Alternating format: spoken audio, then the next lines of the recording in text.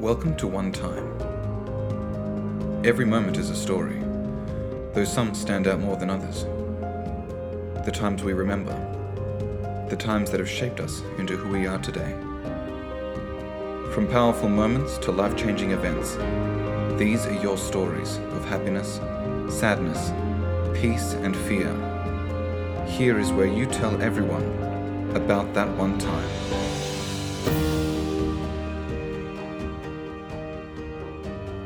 This story is called The Witch on Station Street. It tells the creepy story of a girl and a neighborhood witch, a witch the girl hadn't seen until this one Halloween night.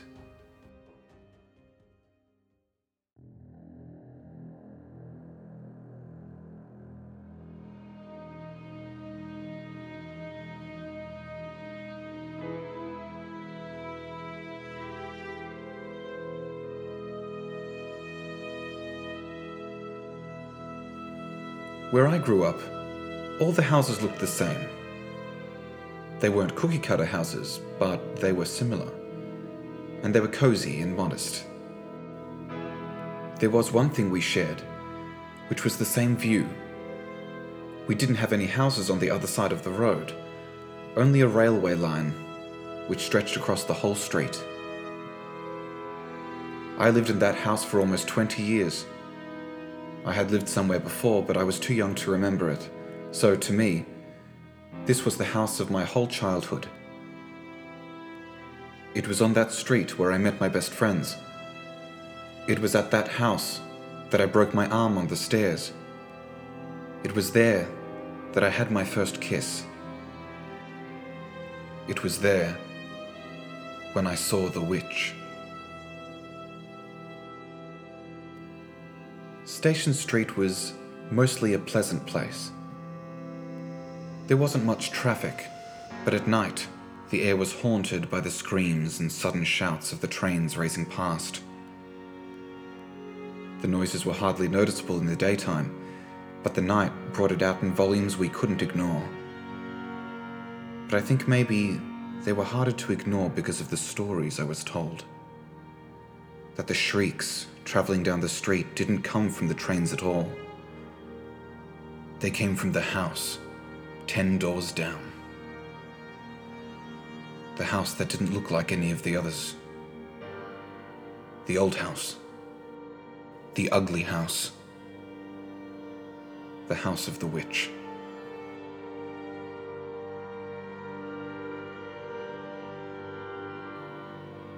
In this particular October, I was between 13 and 15 years old, and these stories weren't new to me. None of my friends or brothers had actually seen the witch, because she never left her house. All we had was the nightly silhouettes by her dimly lit windows, and the movement in the closed curtains suddenly shutting, as if she had been watching us till that very moment. The stories told how her nose was long and twisted. Her nails were thin and sharp, and her eyes were wide and red. And her face, hideous and distorted, as if stopped halfway from melting completely off. Everyone at school knew about the witch, and we would hold our breath when we drove past her house, which would stop the evil spirits from entering us. Everyone was afraid of the witch. October 31st, Halloween. One of my best girlfriends at the time was from America and lived only blocks away. Every year her mum would throw Halloween parties at their house, and the kids would go out trick-or-treating. The neighbors were used to it, as this happened most years, but there was one house we never approached. The witch's house. We didn't dare. But this year that changed. We all started daring each other to knock on the door, calling each other scaredy cats and chicken. I remember when the dare turned to me, I felt really anxious. About them thinking I was scared. I was. So were they. But in my need for attention and to look like the bravest of them all, I took the dare. And I said yes. And step by step, I walked up the driveway towards the witch's house.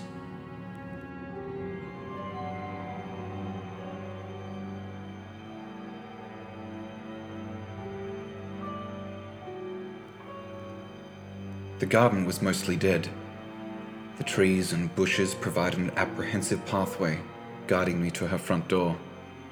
My lolly bag was slowly torn apart, bit by my anxious fingers, and I stepped up to the filthy doormat.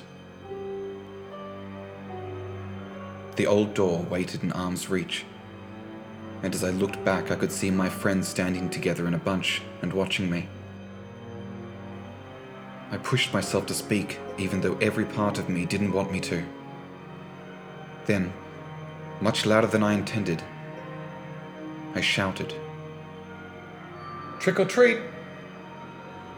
And I begged my feet not to run. No one came to the door, and I was happy about it. I thought maybe no one was home, so with less stress, although I was still very afraid, I called out again, "Trick or treat?"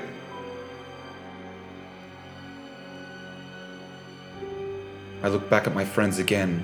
They also started to look a little less scared. The lights were off. No one was answering.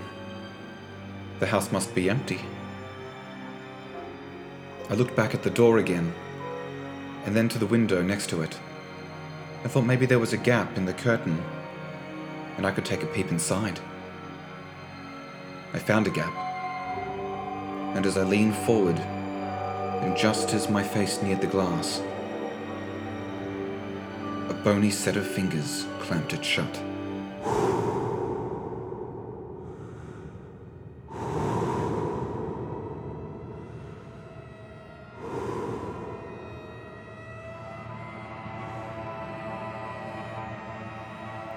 I screamed, and I ran back to my friends who were screaming too.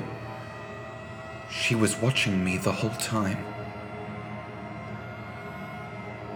We ran down Station Street screaming and screaming. Then, as we became exhausted, the screams started turning into a manic laughter. The excitement of it had us on a high, and we were laughing and screaming in the street, and before we knew it, we were already talking about going back. Natalie was sort of the leader of our group and pointed out that we didn't get a treat. So that means she needs to be tricked. Something I want to say at this point is that we were young and stupid. Every exciting thing we did was led by each moment, and we had no cares for the future. In a time like this, we simply didn't think with our best minds. We didn't have eggs or toilet paper, as the traditional response would have been on television. We had never been turned down before. But Natalie, who was by far the worst influence in the group, had a boy's mind. She described a prank she always wanted to do, a cinema classic, the burning bag of poo. For those who haven't heard of it, the prank is simple and well known. The prankster puts a piece of dog poo in a paper bag, sets it on fire on a doorstep, and then rings the bell and runs. The owner of the house will stomp it out and is left with poo all over their shoes. I've been an adult for many years now, and I can't believe I was ever so reckless and careless that I even considered such a tasteless and dangerous prank. But not only did I was the one to do it. Natalie had labelled me the bravest in the group. It worked on me a little, but it worked on everyone else a lot. And that's all that mattered. At that time, on this spooky Halloween, I was the fearless Susan, confronter of witches. I was going to go back, and this time with malice. As you might expect from a group of girls, No one was prepared to find any poo, but it was quickly substituted with thick mud from a nearby garden. One of the girls poured her candies into another girl's bag and volunteered her own. Natalie, of course, had a lighter. And with it, the stage was set. We made our way back to the fence of the witch's house, and I hesitated to go in. My eyes were fixed on the window near the door, where I knew she had been watching me from. All the excitement I was feeling turned back into fear, and the bravery I thought was inside me fell away. I didn't want to do it anymore. The idea was funny as a joke, but now that I was here, I didn't want to. I tried backing out, but the girls kept pushing me on. I told them I didn't want to, but the more I resisted, the more they urged me on, and Natalie got frustrated, insinuating I was ruining the night for everyone. I didn't feel like I had a choice, although I now know I did. I gave in to the pressure, and I stepped beyond the gates once again. I don't know what I was more afraid of, the witch who was inside, or the thought of getting caught pulling a dangerous prank like this. Regardless, I kept moving forward.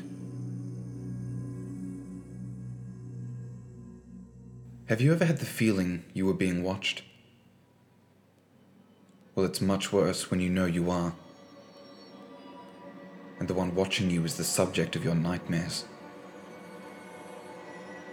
I decided to get it done quickly. I raced past the haunted forest that was her garden and up to the front door. I watched the curtain. No gap in sight. I kneeled to the ground and placed the bag down. Then I took out the lighter and proceeded to set it on fire. The light didn't work the first time, the second time, or even the fourth or the sixth. But when I caught a spark, the bag lit up quickly. I put the lighter in my pocket, and just as I was about to rise to my feet, the curtain at the window beside me moved. Not at standing height, at my level. I watched in fear, petrified, turned to stone, as her face emerged from the darkness of her house and up to the glass, which reflected the dance of the hellish flame. Her whole face was up to the window, almost touching it, and she was staring right at me, on her hands and knees.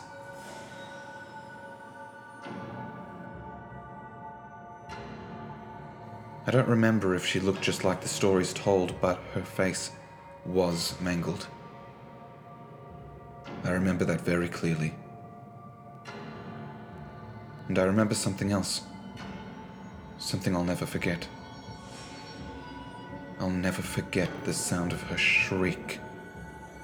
Her deafening, harrowing shriek. I ran as fast as I could. I had to catch up to my friends as they had already started running, and none of us turned or even looked back.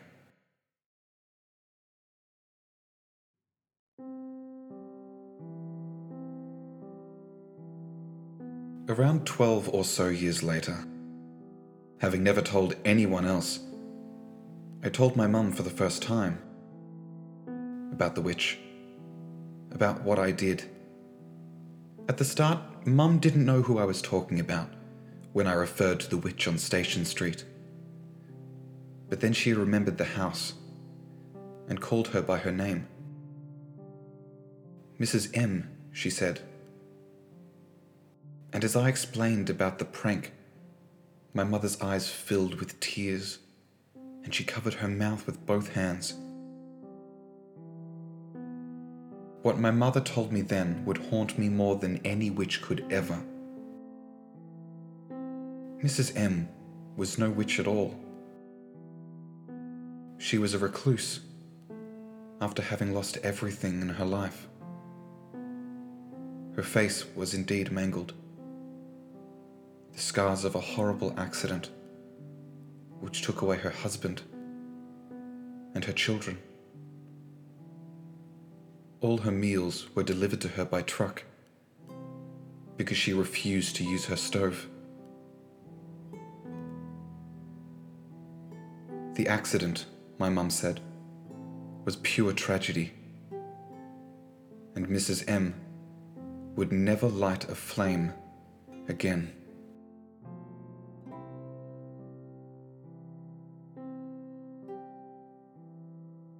Mrs. M no longer lives on Station Street. When I was a child, I thought of her as the most frightening thing in the world. Now all I see as I remember her is a sad story and a lonely woman who lost everything. She didn't deserve what we did to her. She didn't deserve the judgments people made and the stories people told. What I did to that poor woman was horrible, and I wish with everything I have that I could tell her how sorry I am. There truly was a witch on Station Street that night on Halloween. And it turns out, that witch was me.